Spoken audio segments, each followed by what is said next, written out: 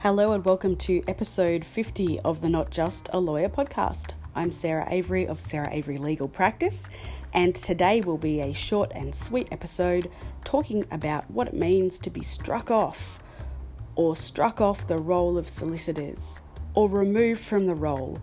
You might have heard these terms lately because there is a little bit of publicity around Lawyer X being removed from the role of solicitors in Victoria.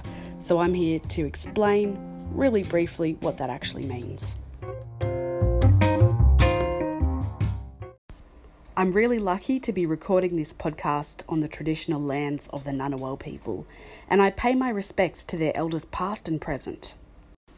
I've got some construction noise in the background, and that's just inevitable these days, unfortunately. You might recall from my episode on noise that there is a big complex being built near me, and it's just something I can't avoid. So I can't even apologise for it, it's just a fact of life. Let's get into the meat and bones of this episode. So you may have heard recently that Lawyer X has been struck off the role of Victorian solicitors. But you might be thinking, what is this role? What does this actually mean? Well, every state and territory in Australia actually has a physical roll, like a roll call at school, with the name of every solicitor that has been admitted to practice written on it. Admitted to practice means the Supreme Court of the state or territory has said you are A-OK to be a lawyer in this state or territory. And there are really similar rules about that in all the different Australian jurisdictions. So I'm looking at the New South Wales law at the moment, just to give us a good example of what sort of things are required for admission to practice as a lawyer in New South Wales. This is not everything, this is just a brief overview. So the Legal Profession Uniform Law of New South Wales, Section 16, talks about admission, and it says, and I'm paraphrasing, the Supreme Court may admit a person aged over 18 years or over to the legal profession, but only if the designated local regulatory authority has provided the Supreme Court with a compliance certificate, and that's still in force, and the person is not already admitted to the Australian legal profession, and the person takes an oath of office or makes an affirmation of office in the form required by the Supreme Court. So what does this mean? Well, every state or territory has a regulatory or licensing body that looks at whether a person is a fit and proper person to be a lawyer. So that's one of the key things. To get admitted to the role of solicitors, to be on that roll call, you need to be a fit and proper person. And then you need to, during your admission ceremony, you actually need to take an oath or make an affirmation. And generally, it's been a while since I've been admitted, and it's been a couple of years since I moved someone's admission, but basically you're solemnly swearing or affirming to act honestly, and there are a few other bits and pieces that you're promising to do, but it's basically a promise to sort of uphold the law, the rules of the court, and to behave in a proper way. So to be a lawyer, you need to have been judged by sort of a regulatory body as being fit and proper, and then you actually need to make a solemn promise to the court to uphold the values required of a solicitor.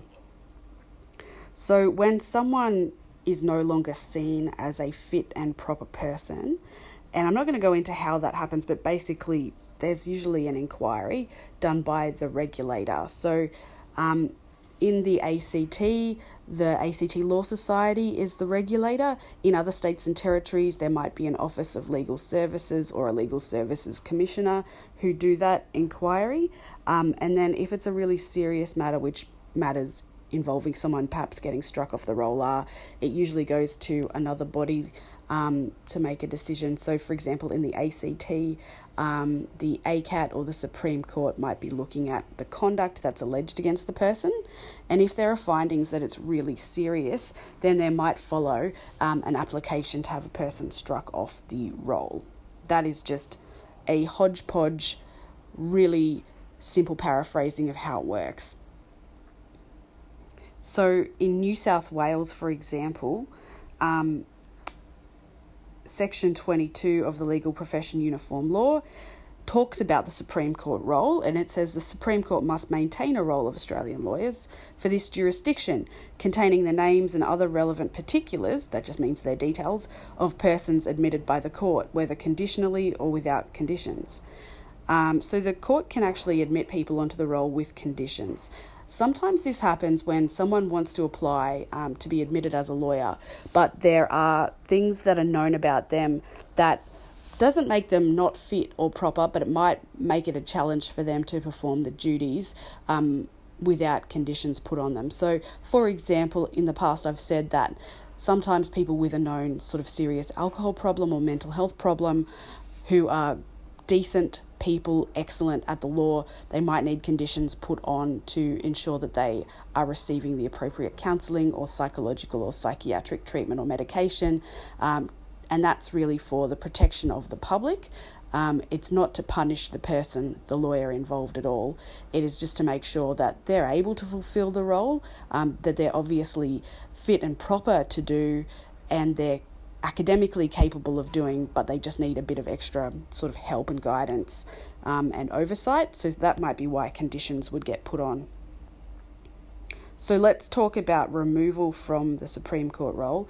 And again, I'm just looking at the New South Wales Act just as a bit of a guideline. It's one that I've chosen arbitrarily. So the Legal Profession Uniform Law, Section 23, talks about removal from the Supreme Court role. The Supreme Court may order the removal of the name of a person from the role on its own motion. That means it knows something and it thinks that it's appropriate the person gets removed from the role, or on the recommendation of the local regulatory authority, or on the recommendation of the designated tribunal. So I mentioned before that there are regulatory bodies, and often big decisions about people's behaviour as lawyers goes to a tribunal or a court to determine what happened and is it professional misconduct, is it unsatisfactory professional conduct, like where does it fit on the spectrum of bad behaviour. So it might be that the regulatory authority makes an application in the Supreme Court to have someone's name removed from the role, or it might be on the recommendation of a tribunal that has heard about the person's conduct and made a decision and thinks it's so serious that their name should be taken off the roll. It's pretty unusual for a Supreme Court to remove someone's name on its own motion. It would have to be something so notorious, well-known, absolutely beyond any scope of a doubt for them to take that step. Because it's such a serious one, it removes someone literally from the role of solicitors. It means that they can't practice as a solicitor. It takes away someone's profession. It takes away someone's livelihood. And the reason that people are removed from the role is generally not to punish them. It is ultimately for the protection of the public. And that, in fact, public protection is the purpose of all of the disciplinary processes for lawyers all around Australia. It's not for punishment, it's for public protection because of the recognition that lawyers are a profession who assist people who are usually in a spot of bother. So it really recognises that relationship of trust that needs to be there and that the members of the public need to be able to trust lawyers generally. So the Supreme Court is able to remove someone's name from the role of solicitors. They need to be satisfied that it's appropriate that the person is removed from that role, and the sorts of things that would lead to that are that someone's no longer a fit and proper person to be a lawyer. So in the case of lawyer X in Victoria, it has become known through the Royal Commission that lawyer X appears to have breached the duty of confidentiality to her clients and appears to have been in a position of conflict in relation to her own interests and the interests of her clients. I won't go into it much further than that, but it seems beyond doubt that that is what has happened, and that it happened over a long period of time and in particularly serious circumstances. And by that I mean circumstances where her clients were risking substantial jail terms because they were not aware that she was breaching their confidentiality, and they didn't know that they had hired a lawyer who was acting not with their best interests in mind, but rather it's difficult to say whose interests she was acting in, perhaps the Victorian police, perhaps her own, perhaps a combination of many, many factors. It's just really difficult to fathom how someone could come to do that, given the very fundamental duties that are drilled into law students and young lawyers and old lawyers through their entire profession of confidentiality and avoiding conflicts of interest. So because that is so well known, a few days ago, at the time of my recording this, on the 19th of October, the Victorian Supreme Court removed her name from the roll of solicitors, and they did so pretty much as soon as they were asked to do so. They saw value in doing it expeditiously, that means speedily or, promptly, and that's because of the notoriety of the conduct of Lawyer X, which made her no longer fit and proper to be a lawyer on the roll of Solicitors of Victoria. So hopefully this has given you a bit of an explanation of what the role is and what it means to be struck off.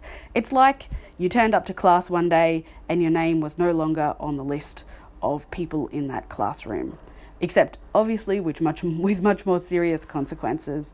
Your name is literally struck off a list. That list is also known as a roll. I like to imagine it as a big scroll of people's names. It's not really, it's just normal paper and various pages. I've signed a roll in the ACT. Every lawyer who has been admitted to practice has signed a roll. It's a nice formal occasion. It's pretty ceremonial and it's something special. So I can only imagine that when a lawyer's name is struck off the roll, it's very somber and it's something that obviously carries a very, very heavy weight for the lawyer involved. And also, it's a decision that is not taken lightly by the court and by anyone who's recommending to the court that someone's name be struck off. Thanks again for listening. Hopefully, you've learned something.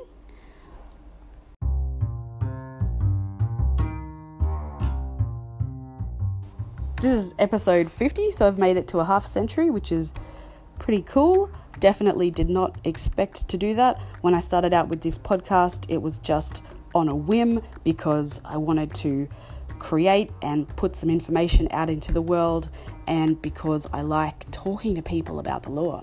So thanks again for listening. I'll be back again soon with another episode of the Not Just a Lawyer podcast. This is Sarah Avery of Sarah Avery Legal Practice. Go out into the world, be excellent, and have a great day. Thank you.